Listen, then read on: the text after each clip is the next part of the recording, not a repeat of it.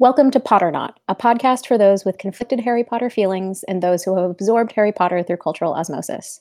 We are Zoe, me, a jaded fan. You can find me at Zoe Topaz, ZoeDopaz on Twitter, and you can buy my book Ostentatious, The Evolving World of Jane Austen Fans, wherever you find books online. I am E, a potential future fan of Harry Potter. You can find me at CEL10E on Twitter. And Twitch and YouTube. Yes, those also. I am Adela, a fan in crisis.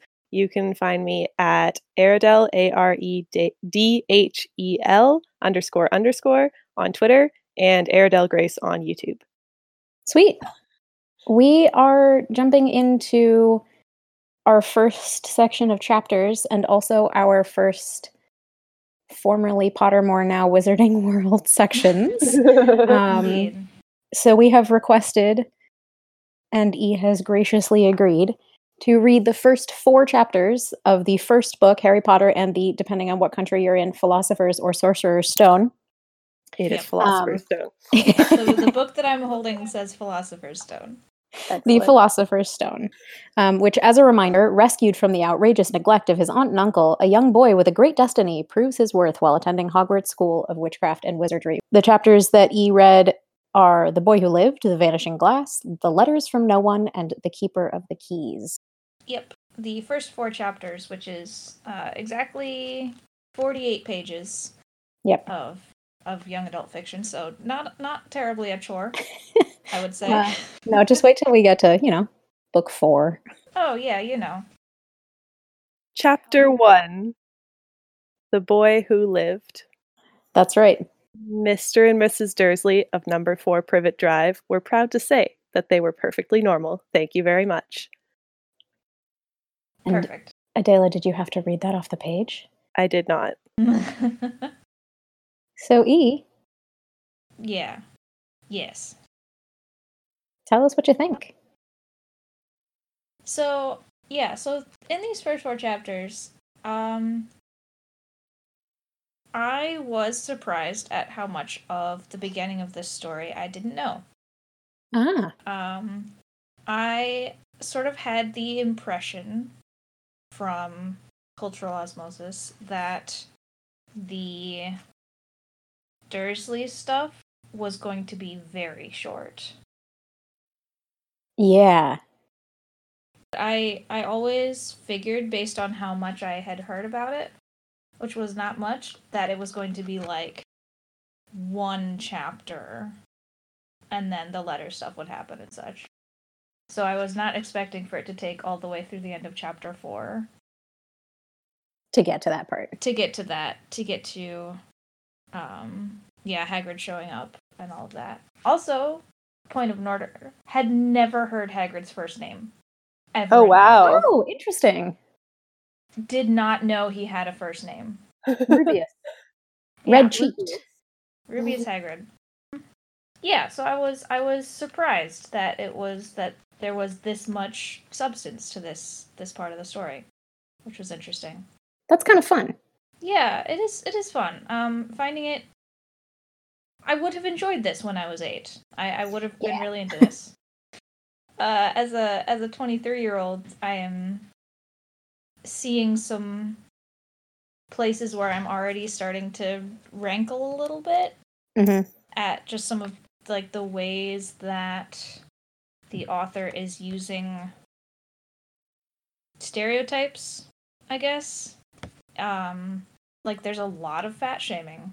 Yes. Just immediately and constantly. Yeah. Literally every time, and I went through to look at this a couple of times, but almost every time that Vernon or Dudley are mentioned, there is some comment about their weight. Yeah, or shape. Just constantly. It's a definitely a huge issue. Also with Hagrid a little bit. There's this constant association of being fat with being stupid. Yes. Which is sure a thing. It sure is, isn't it? I have... So everyone always jokes that nobody's favorite character from Harry Potter is Harry. Harry is my favorite character. Yeah, he's also my favorite character. He is very much especially in, I would say, the first 2 books, he is very much an audience surrogate. That's sort of his role, to introduce you to the world and the issues within it. And it makes him sort of flat early on, from a literary criticism perspective, anyway. Right. Yeah, I did notice that as well. But one of the things that's a little frustrating in that is that you end up with Harry having these thoughts, not just them projected onto the Dursleys. Like, Harry is in many ways in awe of Hagrid, but he's also surprised by Hagrid's ability to do things. Yeah. In a way that is disconnected. Yeah, which comes directly from the way that Hagrid is presented as... Yes, large. You know, a fat. large, unkempt, fat man. Yeah. Who would... I will also note here that I am extremely irritated by the way that Hagrid's voice is written. Oh, yes. He is written with a very... he's the only character so far that is written with an accent.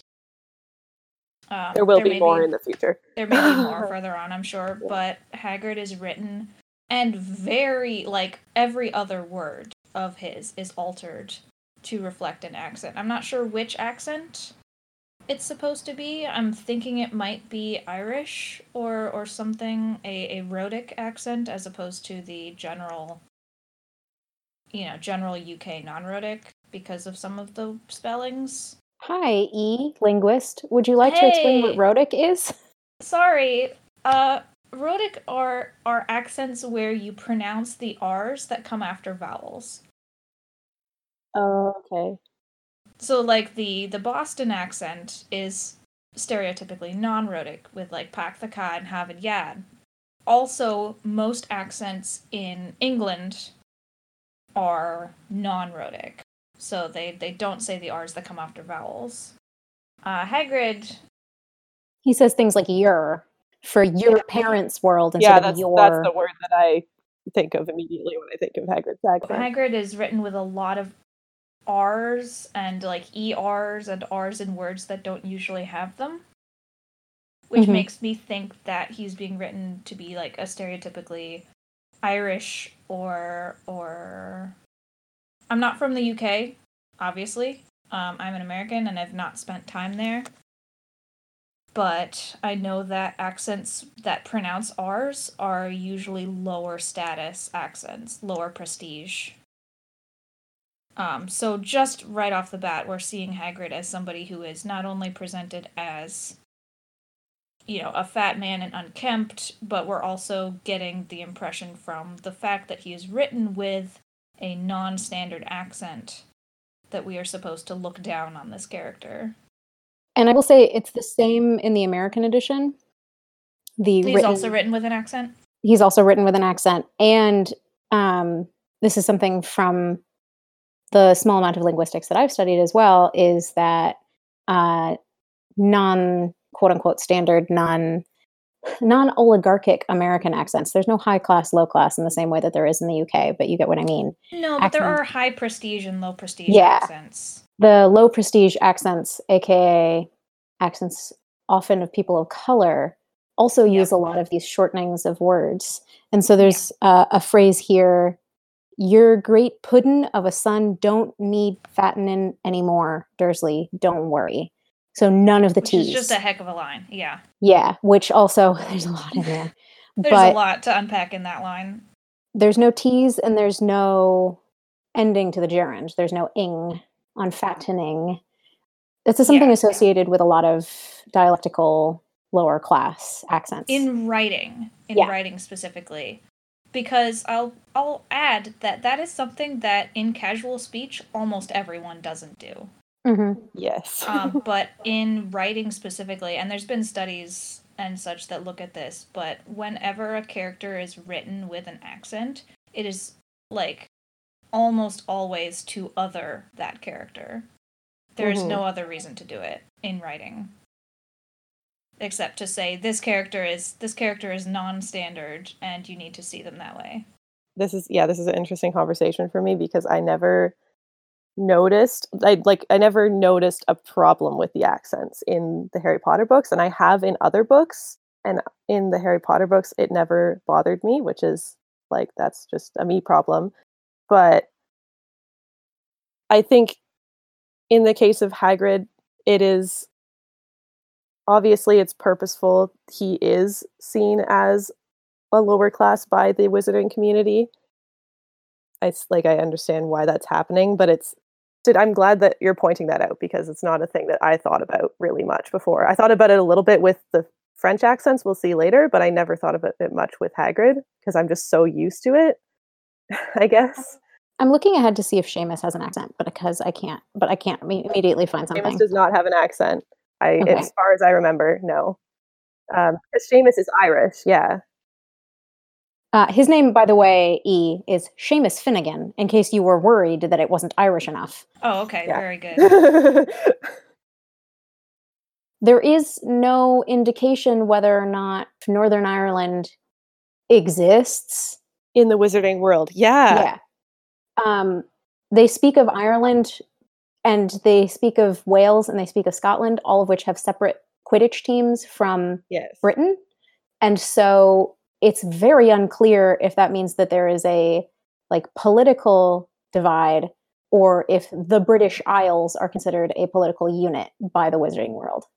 Does that imply that there are other Hogwarts-like schools in those places? So no. We'll get to that in book 4. But we will get to that in book 4. I'm comfortable spoiling the fact that Hogwarts is the only one in essentially...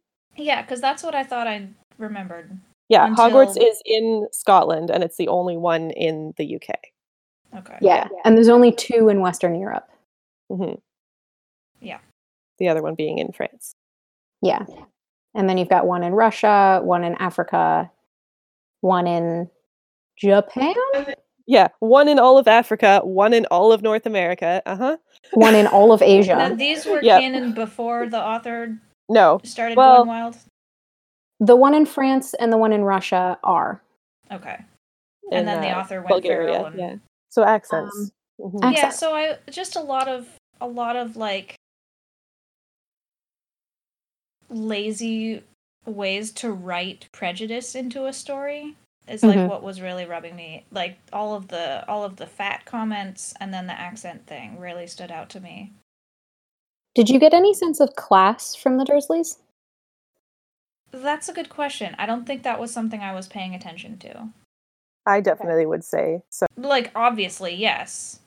Based on the way that Mrs.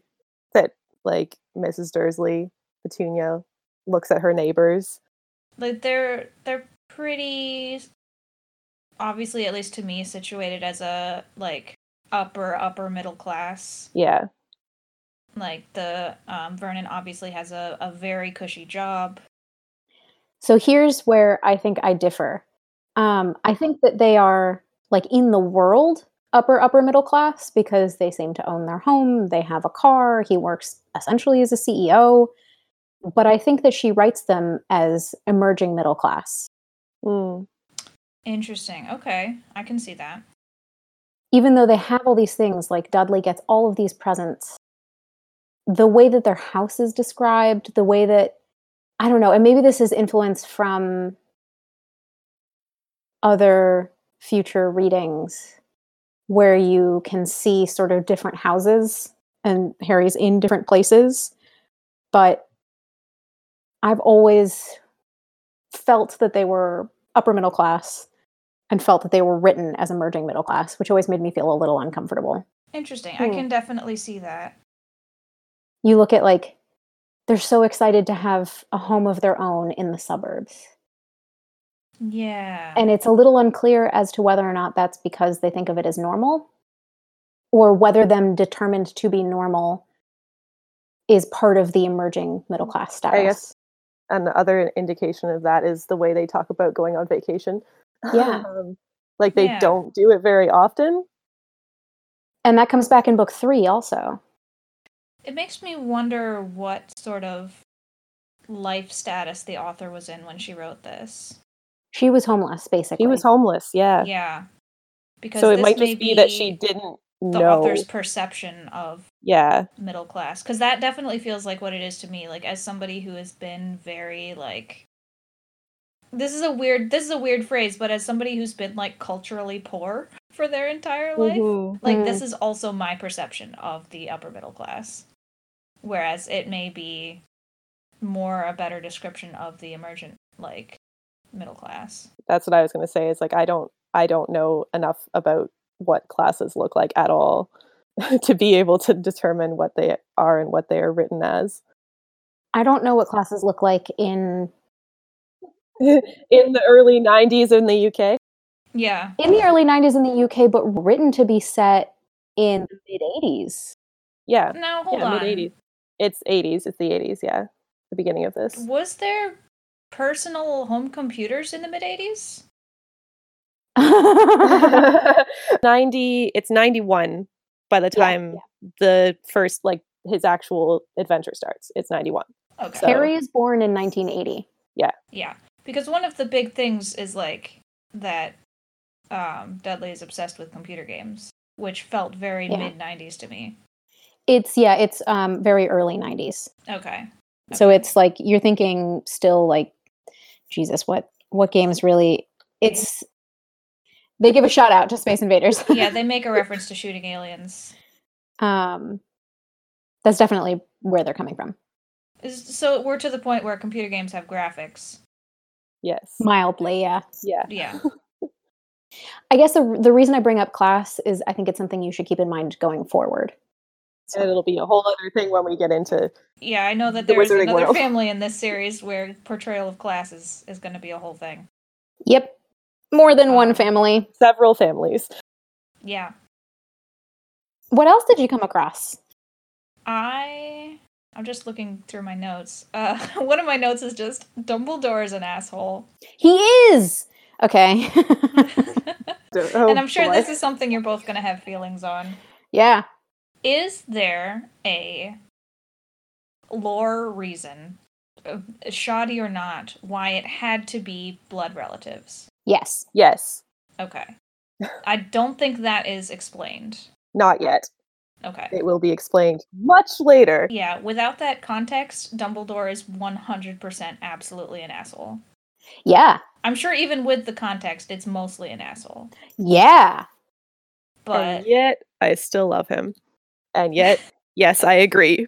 But I still love him. I think that I love him a lot less than you do, Ardela. I mean, I think it's along the lines of, like, I love him as a character so much, and, like, way less than I definitely did growing up, even after I'd read all of the books, because I didn't realize until rereading several times the issues with him. I definitely loved him growing up, and I think that's kind of carried over to now. That's totally fair. I can't decide whether I feel like Dumbledore is willfully ignorant, just, like, blithely ignoring the fact that these people are going to abuse this child, which clearly McGonagall knows. Mm-hmm. Like, she's like, what the hell? These people are going to be terrible to this kid. What are you doing? And he's like, nah, it'll be fine. I can't decide if that's true ignorance or willful ignorance. Can I answer your question with a question? Yes. Hi, I have a degree in literary studies. Welcome. What did you think of McGonagall's... Maybe I'm misremembering. I'm going to open the page. In the American edition, it's page 13. It is also page 13. Okay. So she says, you can't mean the people who live here. Dumbledore, you can't. I've watched them all day. You couldn't find two people who are less like us. And they've got this son. I saw him kicking his mother all the way up the street, screaming for sweets. Harry Potter. I'm not saying she's perfect either. No, I'm wondering what you think of the Dursleys' treatment of their own son. That's a whole thing. That's going to be a big thing throughout the beginnings of all of these books.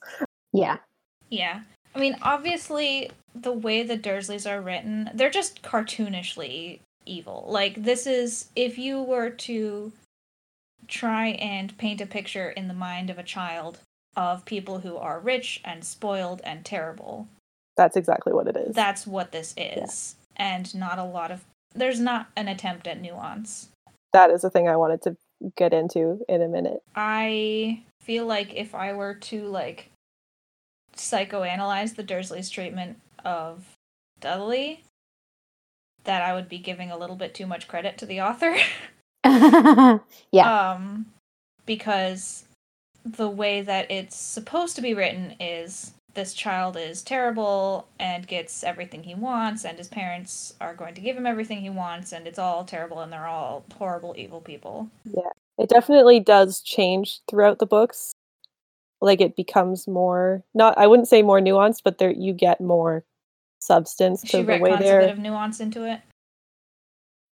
I wouldn't say retcon. It's more like you see some character development. Okay. Yeah. Zoe, it sounds like you have thoughts on this. I do. I think I'm going to hold them for now. Okay. And maybe this is something that we talk about when we move to the Wizarding World excerpts that we read. And the headcanon. Like, I want to talk about Petunia a lot today. Yeah, I think that there's a lot to be said about Petunia and Vernon's treatment of their son and the harm that it causes him or could cause him. Oh, for sure. But I don't know that I have enough eloquent thoughts about that. I mean, the other thing to say is that there are people like this in real life also. It is cartoonish, but there are people like this in real life. I've met these people. Yeah. I've babysitted for these people. Same. Yeah, and there's that weird class thing again, right? Like, this kid has a brand new bicycle and he has all these things, but also they don't go on vacation, and also they're pretty stingy about, like, very specific things. Mm-hmm. Yeah. Which actually could just mean, like, okay, they're not upper middle class, they're not lower middle class, they're just middle class. Yeah. Like, they can afford to do daily luxuries, but they can't take a big vacation. Yeah, and I have also met these people who are living large in very specific ways to perform upper middle class status without being quite as comfortable as... And keep in mind, they're a one-income household. Yeah. Mm-hmm. Which was, like, for married couples of that age at that time, that was pretty normative. Yeah. Yeah. To be one income. What else did you find? Yeah. One more comment that I wrote down, and then I'm out of, like, specific thoughts. But you were talking earlier about Harry sort of being an audience stand-in at this point, which is interesting. I definitely got some of that. However, I also found that Harry is, like, way scrappier than I expected. Yeah. For the cultural perception of Harry Potter that I had. I love him. Yeah. That he is a little feral child. He is. Also, he's a sassy boy. He's a sassy, scrappy little kid. I feel like, and I don't know how everyone else feels like, but we'll talk about it as we go through the books. But I feel like Harry's character is written really well throughout the books to reflect the way he was brought up and the way he interacts with the world. Yeah, his character is very consistent. And the way he's affected throughout the books, like, it affects his actions in the future in a good way, I think. That is really interesting because I sort of got the opposite perception from these chapters. I was thinking, this does not read to me like a child who has been abused for 10 years. Like, there are points, and, you know, maybe content warning for, like, frank discussions of child abuse, but it does not seem real to me that a 10, almost 11-year-old child who's been abused their entire life would physically wrestle their adopted father for mail. Yeah. Like, I cannot imagine that happening. And that might be, I can just guess at reasons for that, but, like, a lot of his not reflecting the abuse in the early books might just be because they are the early books and they are for children. Yeah. Yeah, and I mean, it would be a much darker, like, it would be an absolutely different first 4 chapters if Harry was being written. Even in this, like, accessible young adult writing, if he was being written as a realistic survivor of abuse. Yeah. So I can see why it's happening. Like, I can see why he's being written as scrappy and sassy. Like, I can see that. It just rang kind of hollow to me. For sure. Absolutely. For my heart, before we move on, were there things that you liked about the first 4 chapters? Yeah, I feel like I've been complaining nonstop, but I really did enjoy this. I read it, so I read it twice, once for just enjoying it, and then a second time to actually pick out my critical thoughts. Mm-hmm. But, like, despite all of the problems that I have with it, this is good young adult writing, and I'm enjoying it. That's encouraging. And I'm looking forward to continuing to read it. So I think what we decided, I think that you're reading chapters 5, 6, and 7. So that would be Diagon Alley, Platform 9 3/4, and The Sorting Hat. And I would stop before The Potions Master. Yeah, because then Potions Master, Midnight Duel, and Halloween, It works out perfectly. it would be the next chunk after that. So if you're Yes. reading along, Yeah. the next episode will cover Diagon Alley, The Journey from Platform and 9 3/4, and The Sorting Hat. And the episode after that will cover The Potions Master, The Midnight Duel, and Halloween. And then I think we'll do 4 chapters each for the next 2 after that. Some of them are very short. Adela, do you want to bring anything up about these first 4 chapters before we move to Wizarding World? I think I'm good. Oh, just one more comment. Sorry. Yeah. So, about to be on my world building bullshit. Yes. How to introduce a magic system Yes. is the only things that you see in these first 4 chapters are things happening by accident, specifically to and around Harry. Yes. And then you see like a hint of Hagrid using an implement. I think it's an umbrella. Mm-hmm. To do the thing where he turns Dudley into half a pig, which is, boy, that's a thing. Yep. It is very interesting to me that this is the franchise that I associate the most with intentional magic use. Like, you have to have a wand, you have to say this thing, and then the first chapters are like, oh, nah, shit just happens. Well, yes, So that was a very radical change in perception for me. it kind of gets explained later, but kids at 7, they start to show magical ability, and it's always sporadic until they have an instrument to channel it through. Yeah, that's very interesting. Yeah. And then Hagrid's, you will find out more about later. Yeah. I will say what this does and what you should think about magic as in the world of Harry Potter, and this will help, especially as you move into book 2, think of magic as an innate ability. Yes. I have also gotten there is a bloodline component. We will talk about that. We will get there. But that's obvious from the beginning. Yes. Based on all of the focus on Harry's family and one sister having it and one sister not. So that's a thing. Yes. One thing that I do want to bring up before we go too much further is that in the American edition, and this is not true in the British edition, the handwritten sections, things that are letters or addresses, are written in different fonts, in different typefaces. Oh. The addresses, the Mr. H. Potter, the cupboard under the stairs, 4 Privet Drive, Little Whinging, Surrey, that's written in different typeface, and it is distinct to each character. So later on, you see other handwriting from other characters, and they are all distinct and unique to each one, and that's really fun. And that's just shout out to Scholastic. Which is not something I say very often. But shout out to Scholastic for putting together what is a very cool and very memorable world building piece. One of the things that I really associate with Ron and Hermione is their handwriting, which is something that you can never know unless they do it for you.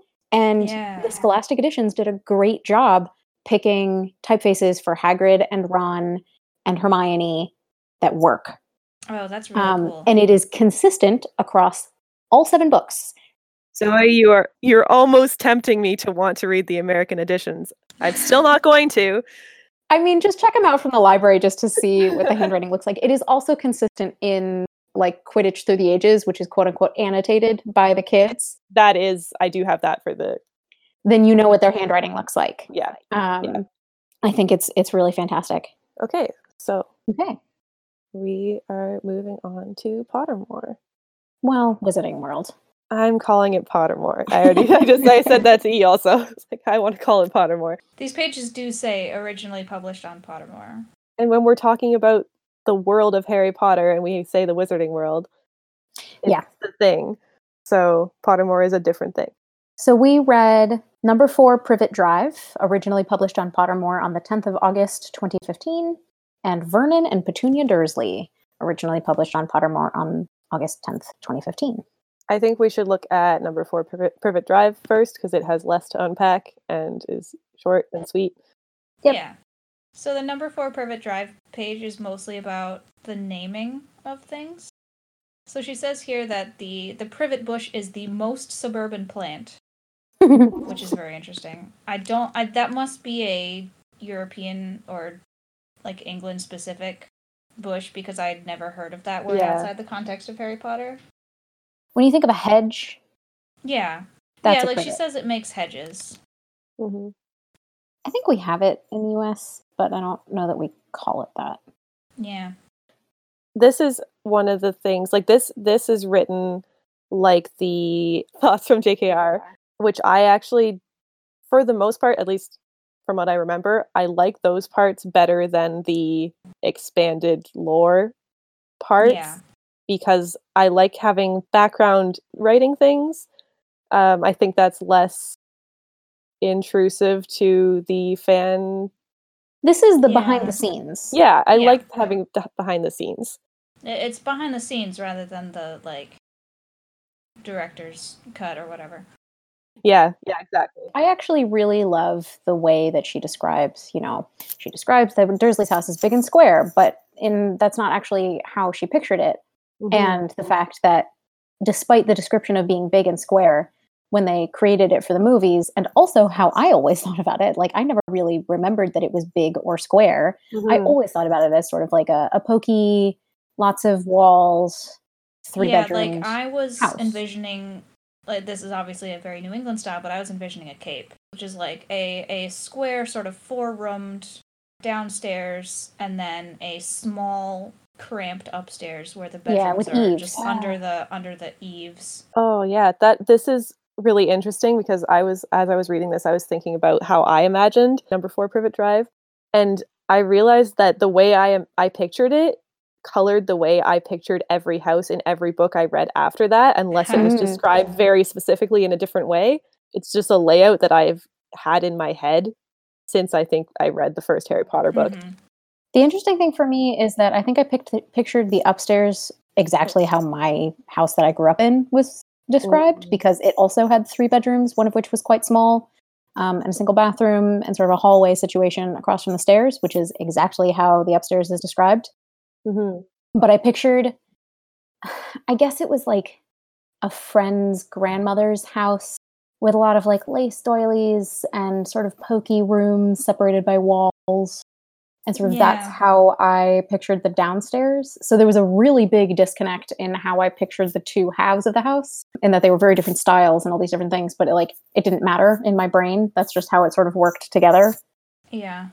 It is interesting to me, just from reading this page and thinking about our discussion about class, about how the house is described. Like when she explicitly describes the house, she has this concept that it is big and square and like smugly middle class, and then the actual minute-to-minute details of it sound much more like a small family home. I picture it so cramped. It might be also the way the characters interact in the house, because they're always like falling over each other and just like in each other's way. Yeah. She says, which makes it feel, she pictures it as the second house she lived in as a child, which was a rather small 3-bedroomed home.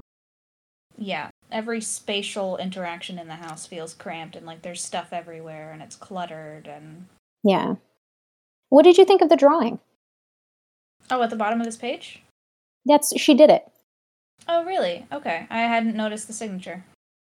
Yeah, she actually did most of the like first rounds of drawings for the books, especially the early ones. Very cool. I like that.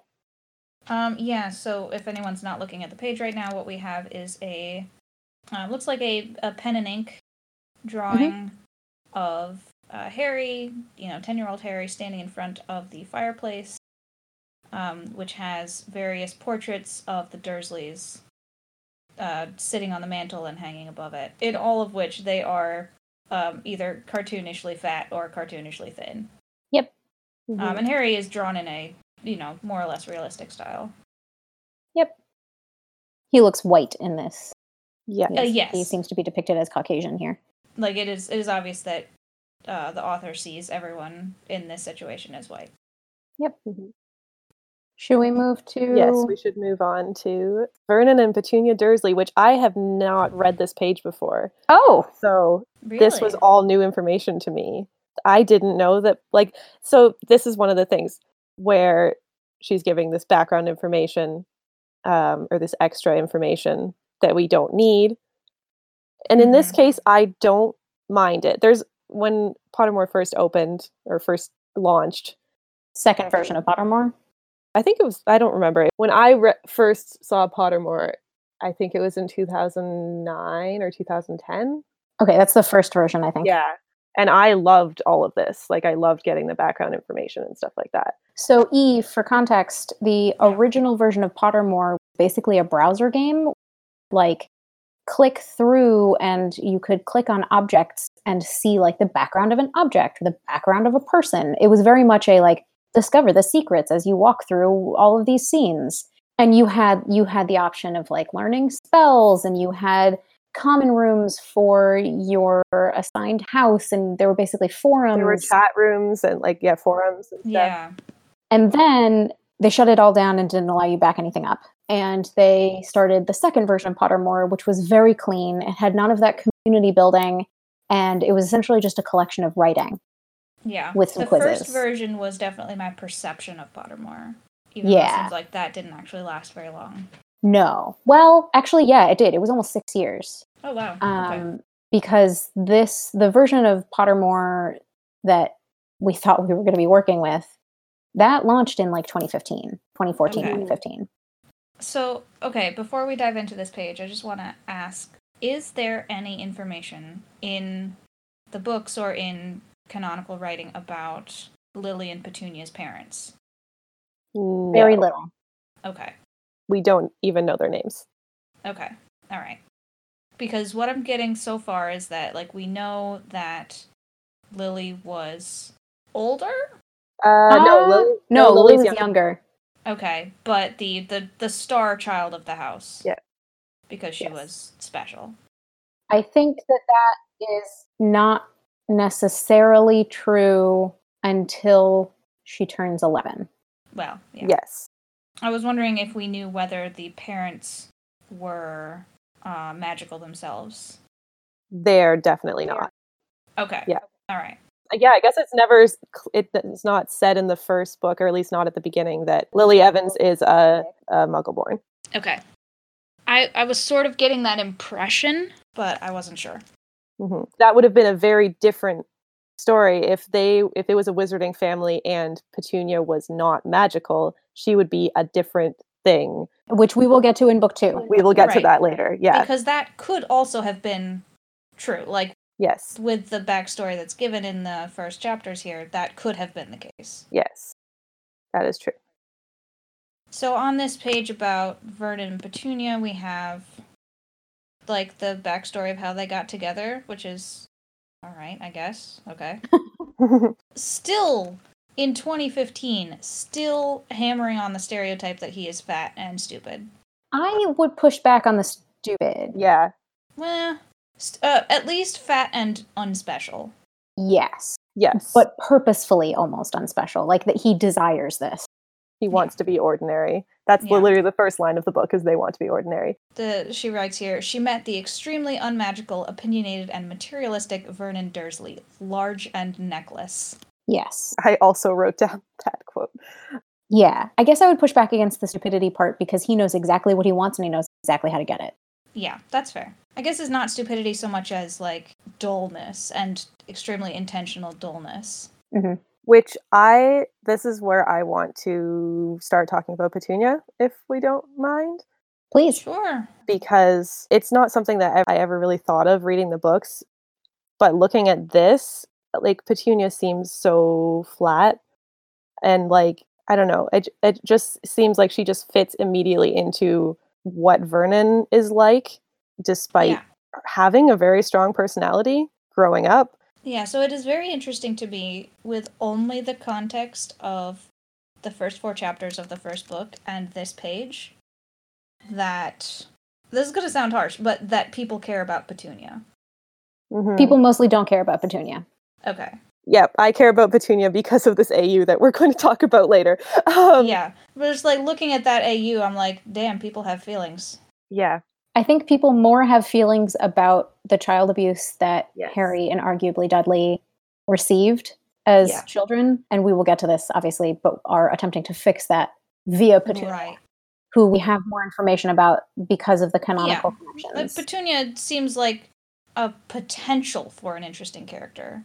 Yes. But an interesting character that has not been written. And the thing that I really like about the AU that we're going to talk about later, that we don't get in this background info or in the book, is how Petunia feels about her sister. Obviously, her feelings are complicated, but... Are the feelings complicated as written in the book? Yes.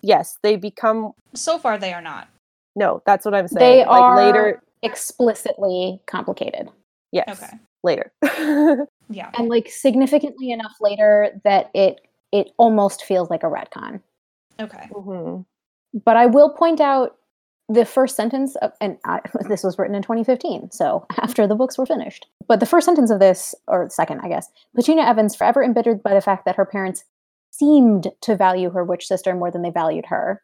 As far as we can tell, from the very small canonical information we have about Petunia and Lily's parents, they loved them both. They seem to be good parents. Yeah. To me. And it's more about Petunia's feelings about herself, which also comes up later. And by later, I mean, like, book. 5 is where it, like, starts to come up, and then 6 a bit more, and then 7 is where you really get into it. So what I see in the book now, and what you're talking about maybe later. Yeah. But in chapter 4, Harry is confronting Petunia about, like, you knew. Yeah. And Petunia says, of course we knew. How could you not be? My dratted sister being what she was. Oh, she got a letter just like that and disappeared off to that school and came home every holiday with her pockets full of frog spawn, turning teacups into rats. I was the only one who saw her for what she was, a freak. But for my mother and father, oh no, it was Lily this and Lily that. They were proud of having a witch in the family. I think I'm comfortable spoiling something for you if you want. Okay. Yeah, please. Petunia writes a letter to Dumbledore. She wants to go to Hogwarts. She and her sister were very close at a young age. Okay, this is canon? Yes, this is canon. Okay. All right, interesting. And it wasn't until they were basically at Platform 9 3/4 or just before that Petunia realizes this is never going to happen for her. Okay. And the reason that we know this is for a reason that I won't. But we do know that, like, there's a lot of jealousy. There's a lot of jealousy. Okay. And at Platform 9 3/4, basically, that's where Petunia realizes this is never going to happen for her. She's never going to be as quote-unquote special, despite the fact that her parents very clearly love her, and her sister loves her, like, adores her to the point where she really, really misses having her sister because they basically stop speaking. That moment is when Petunia calls Lily a freak. No one else does. All right.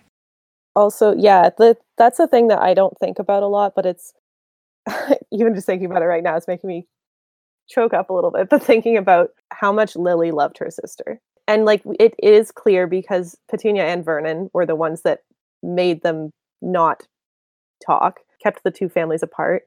And Lily wrote to Petunia all the time. Interesting. Or at least at first. At least at first. In book 5, you learn that. There wasn't that long before Lily died anyway. But like, she sent, I think, a baby photo to Petunia after Harry was born. Like, she attempted to keep up communication. Yeah. And so in book 5, and then again in flashbacks in 5 and 6, and then very briefly at the start of 7, Petunia opens up a little bit about her feelings. And they are strange and relatable and complicated. There's a lot of things, like we talk about retconning later in the books, but I feel like there are a lot of things where she started out writing things very cartoonishly, especially with side characters, and then I think realized later that their stories were more important than she had given them. Yeah, that's what I was about to say, is like all of this stuff that you guys are talking about, which I don't doubt happens later on. Like, I don't doubt that she gets this character arc and this complicated, emotional relationship with her sister and her family. There's nothing to support it now. Yeah, I cannot see any of that in her portrayal right now, which is a bummer, because like it seems like it would be really interesting to have that. And there's a moment that she could have put it in, right? So she gives that speech that you just read. And then it says, and I'm again reading from the American edition, she stopped to draw a deep breath and then went ranting on. It seemed she had been wanting to say all of this for years. That moment could have said she choked up or she paused, right? Like one turn of phrase and it gives complexity to a character. And instead, then she met that Potter at school and left and got married and had you. I knew you'd be just the same, just strange, just as abnormal. And then, if you please, she went and got herself blown up and got landed with you. Yeah, like it's just pure resentment. Vitriol. Like, yeah, vitriol.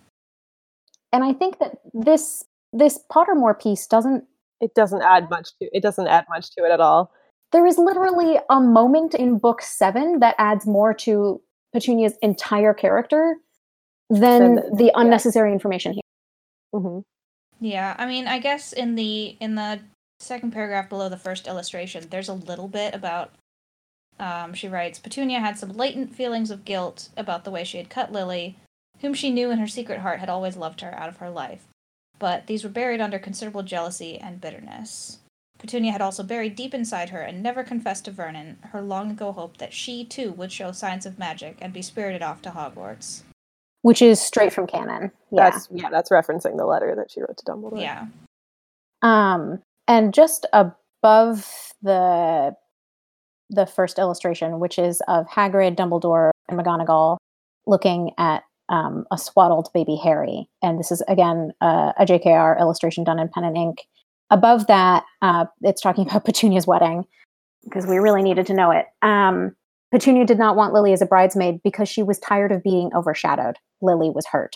Like, there is these tiny, tiny driplets of information that give you this stuff, but literally there's one moment in, what is it, book 6 or book 7, right, where that Harry supports this. Yeah, have like a moment that, even if that was like you didn't hear any of the flashbacks, that one moment complicates Petunia's relationship with Harry and with her sister more than anything in this Pottermore piece, because it all pulls from that moment. Yeah, I think a lot of this Pottermore piece, I wouldn't call the way that Petunia's character is developed in the books bad retconning, because I don't think she expected what her books were going to become. Yeah. Right? So it's not like the facts that we have here reject that later. But that's what I'm saying, is like the Pottermore page is unnecessary / bad retconning, because it's not even telling us anything. It's like, oh, this is stuff I said later in the book, and I'm saying it here so that it seems like I knew it at the beginning. This is something that I mentioned when we were talking about the chapters. Harry is our audience surrogate right here, and he is an 11-year-old boy. Yes. So this is also what he is seeing. As much as this is written in third person, this is very much a first-person narrative. Yes. It sort of makes some sense that it's all cartoonish and everyone's emotions are clear. Yes. And exaggerated. And that they become less exaggerated over time, which also reflects how children grow up. Like, things feel very different when you're 15 than when you're literally 1 minute past 11. Oh, extremely. Should we move on to the let's beautiful Headcanon, AU. Again, going to be something that you guys have much more feelings about than I do. Yeah, this was my contribution. Yeah, do you want to just, Zoe, do you want to describe what this is? I would love to. This is from the Tumblr inked/splotch.tumblr.com, published December 31st, 2014, so before these were published on Pottermore. This is an alternative universe headcanon. That is, it is a snippet of fanfiction writing, something that most people would probably call a fic-lit, and alternative universe in that the author has decided that they are going to take one thing that happens and change it so that it's almost like going down a different trouser of time. What if this butterfly flapped its wings? Exactly. So it starts off with a what if, and it says, what if, when Petunia Dursley found a little boy on her doorstep, she took him in, not into the cupboard under the stairs, not into a twisted childhood of tarnished worth and neglect. What if she took him in? And what this does is it reframes the way that Petunia feels about Harry. That's it. That is how it starts. And it says, instead of holding all of this resentment and guilt, what if instead Petunia said, this is basically the last living member of my family, and I'm going to take him in, and I'm going to love him because he is my family. While still resenting her sister. Yes. The second paragraph is, Petunia was jealous, selfish, and vicious. We will not pretend that she wasn't. Yeah, so still resenting Harry and still resenting That's one of the things Lily. I love about this. It sticks to her personality. It's still her character. Yeah. So in this AU, I guess I'll just go ahead and say it. She divorces Vernon, and she completely changes the story. She raises Dudley and Harry as children who are siblings, who are loved. They are quite poor, and Dudley and Harry grow up as siblings who love each other. Yeah, who love each other, and as siblings. Like Harry, it is stated in here, uses Potter in the wizarding world because that surname means something in the wizarding world. And he uses Evans, which is Petunia's maiden name and his mother's maiden name, when at home, because that is the surname that Petunia goes back to in this AU. And I think that this particular author did an incredible job at taking a potential story that was just sort of left out there and turning it into, well, a real tearjerker. Yeah. And this AU goes a long way to humanize Dudley as well. Yes. Yes, it does. It does a really good job at looking at what could have happened should the way that the two children were raised, I guess if they had been raised humanely. Yeah. This is an argument for nurture over nature. This is what this whole story is. Yeah. Adela, what do you think of this AU? Which I will not give away the end of because I think it is worth. E didn't finish reading it because, I have also not read all the way through this because... How far did you read E? I stopped at the paragraph when he wrote home to the little 2-bedroom apartment where Petunia hung her hat and Dudley scowled over his exams. He signed his name Harry Evans because that name meant something to him. That's a good spot for you to stop. Yes. Yeah, because I saw the next paragraph and I was like, this is going to get into places. So what I really like about this AU, there's a lot of things I really like about this, the way it's written, but I really like that it doesn't change the big plot points of the story.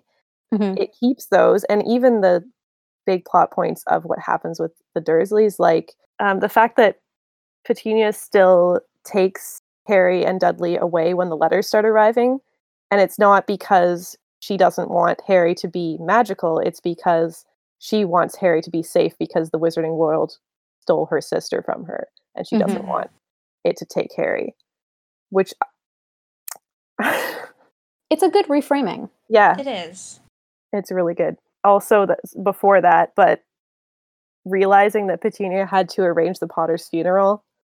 Whew. Yeah. Which I will just go ahead and say in canon is not what happens. Yeah. Does canon address that? Yes, in book 7. Okay. Does it address who arranged it, though? I guess it was basically said that it's arranged by people in the wizarding world. E, close your ears. There was no way to rescue their bodies, so it was literally just a burial, and it was done, as far as I remember, by Sirius before those things happened. Oh, yes. Okay, yes. That makes sense. Okay. E, you can open your ears again. It is something that I find really interesting in that even though, as we were mentioning earlier, people mostly don't care about Petunia, and for good reason. This is a reframing that even though it is about Harry, it is about Petunia. Yeah. And it essentially is one of those things that like makes you care about Petunia in a way that you would never have done so before. But I do think that it is important to recognize that this is the power of fan fiction, and this is something that we will probably be discussing as we go through Pottermore / Wizarding World, is it is not incumbent on the author to do this. Like, yes, we're good at this as fans. The Harry Potter fandom is so good at this. Yeah, like one of the greatest things about fan fiction as a thing that people do when they care about a piece of media is the way that people can take those side characters or those characters that get, you know, a one-sided cartoonish personality and develop them and flesh them out and care about them. You know, this has happened for, you know, centuries. Yeah, literally. And that's great. And that is one of the, I think, failings that a lot of people have found with the author is that she is trying to do the job that fans have already been doing. And that makes it worse. Yeah. And there are authors who I will say are good at this. Adela and I are both actually reading this, I think, or it's on your to-read list. But Philip Pullman just came out with his second trilogy that he's writing that's set in the world of His Dark Materials. Let me be clear, this second trilogy is essentially fan fiction, right? Like, just because the author I haven't read it yet. But that's how it is, right? Like, when you write extensions of stories, that is also an area in which fans are working, is writing the next thing that happens, or the prequel, the build-up to what happens in the original. The difference there is that rather than writing it in a fan fiction style, in drips and drabs, in small pieces across time, as JKR did, Philip Pullman was like, hey, I have these ideas. Let me fucking publish a trilogy, just like I did the first time around in traditional publishing, which is where, as an author, I feel most comfortable. And there's nothing against authors writing fan fiction. My God, there are tons of authors, and sometimes they publish it and sometimes they don't. And when I say publish, I mean online, not in traditional publishing. But this feels different because she essentially created a site just for her own fan fiction. Yes, and also JKR's fanfiction.net. Yeah. She doesn't say that it's fan fiction, like, and she doesn't believe that it's fan fiction because she's saying this is canon. All of this is canon. It's presented as canon in a space in which this kind of material is usually seen behind the scenes or fan fiction. And some of this is a total ridiculous distinction in type, right? Like, there's no reason that we should consider 105,000 word fan fiction novels on AO3 to be any less than a thing that I go and buy at the Harvard bookstore. Like, absolutely, we should be considering them the same, and we don't, because society is as society does. But this is a type of writing and style of writing and expansion on canon, often referred to as headcanon, that is much, much more common in the fan space, except rather than doing it on AO3, she went and published her own site. It just feels... It's very... out of touch. It is. With what fans do. And what fans want.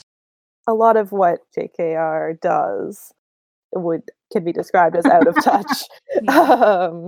Yes. Fans are better at this than authors are. And that will probably be a recurring theme as we continue to read Pottermore. Yes. Yeah. I do think that this AU is special. It's very well written. And very well thought out. If you go on AO3, you can read entire rewrites of all 7 books that are practically the length of the original 7-book series. Oh, absolutely. And some of them are quite good. This is one where, if it were allowed, let's say in, 70 years, this is one where I would kill to see a rewriting of these 7 books in this story. Yeah.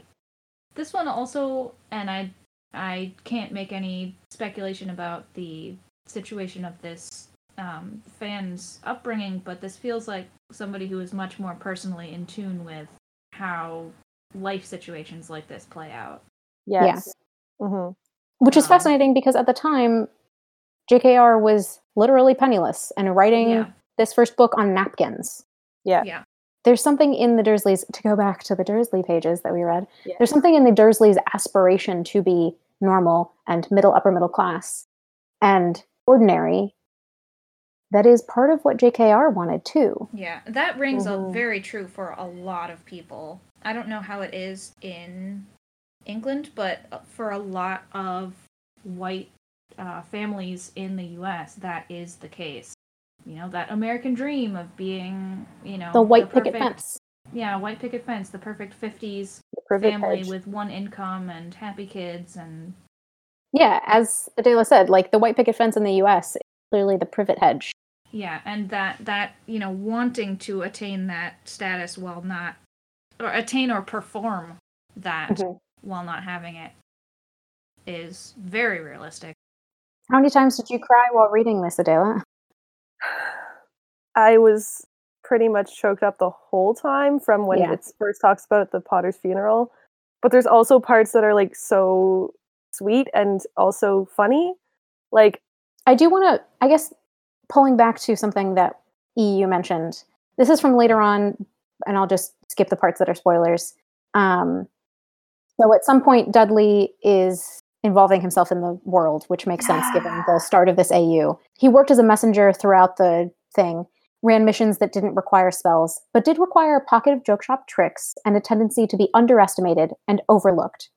Wizards looked at him and thought Muggle, the worst of Muggles. They made assumptions about Dudley the way they did about Ron's smudged nose, Hagrid's big frame and kindness, and the way Dumbledore played senile old fool until you got too close. So that is directly in opposition about both Dudley and Hagrid to what you were bringing up about the fat phobia and the comments in the first 4 chapters of the canon material. It is directly in opposition and using the societal assumptions and norms about fat phobia and fat people. Yeah, and that would have been way better. Like, it's not as if fat phobia and fat shaming doesn't exist and wouldn't exist in a world like this.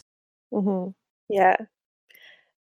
On the note of Harry and Dudley's relationship, one other part that was really special for me was when, I think it's right after Harry first reads his letter, or when Hagrid shows up, and Petunia sits Dudley and Harry down and tells them that they're not allowed to hate each other. Yeah, I liked that line a lot. It was so good, because she remembers how her relationship with Lily changed after Lily got the letter. Which pulls from, and again, this wasn't extant when this was written, but in the Vernon and Petunia article, it mentions that, right? Like, this fan went through the canon and read that just fine and didn't need JKR to enumerate it, right? Like, we found that. We got it. We understand. Shall we talk about what we're doing next week? And Yeah. So I will be reading chapters 5 through 7. I don't have the names right now, but... Diagon Alley, The Journey from Platform 9 3/4, The Sorting Hat. Oh, and I don't think we decided what our next other segment is. I have some suggestions for Pottermore. Okay. The Hogwarts Express, Hat Stall, and The Sorting Hat. Yes. And then maybe Mr. Ollivander. I think that one's really more about wands. It would be good to talk about wand lore, so I think reading Ollivanders would be cool. Okay. Thanks for listening to this episode of Potternaut. I have been Zoe. You can as Ostentatious, The Evolving World of Jane Austen Fans, wherever you buy books online. I have been E. You can find me at CEL10E on Twitter and Twitch and YouTube. And I am Adela. You can find me at Aredel, AREDHEL _ on Twitter, and Aredel Grace on YouTube. Thanks for listening. Thanks. Bye. Bye. All right.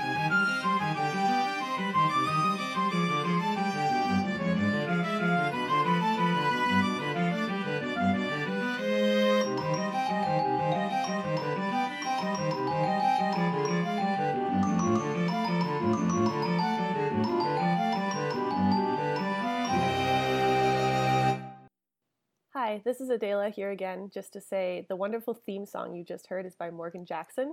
You can find more of his music at wedidthetimewarpagain.bandcamp.com. Also, we do have a Twitter now. You can find and keep up to date with the show at Potternaut, POTTERNAUGHT on Twitter. Okay, bye!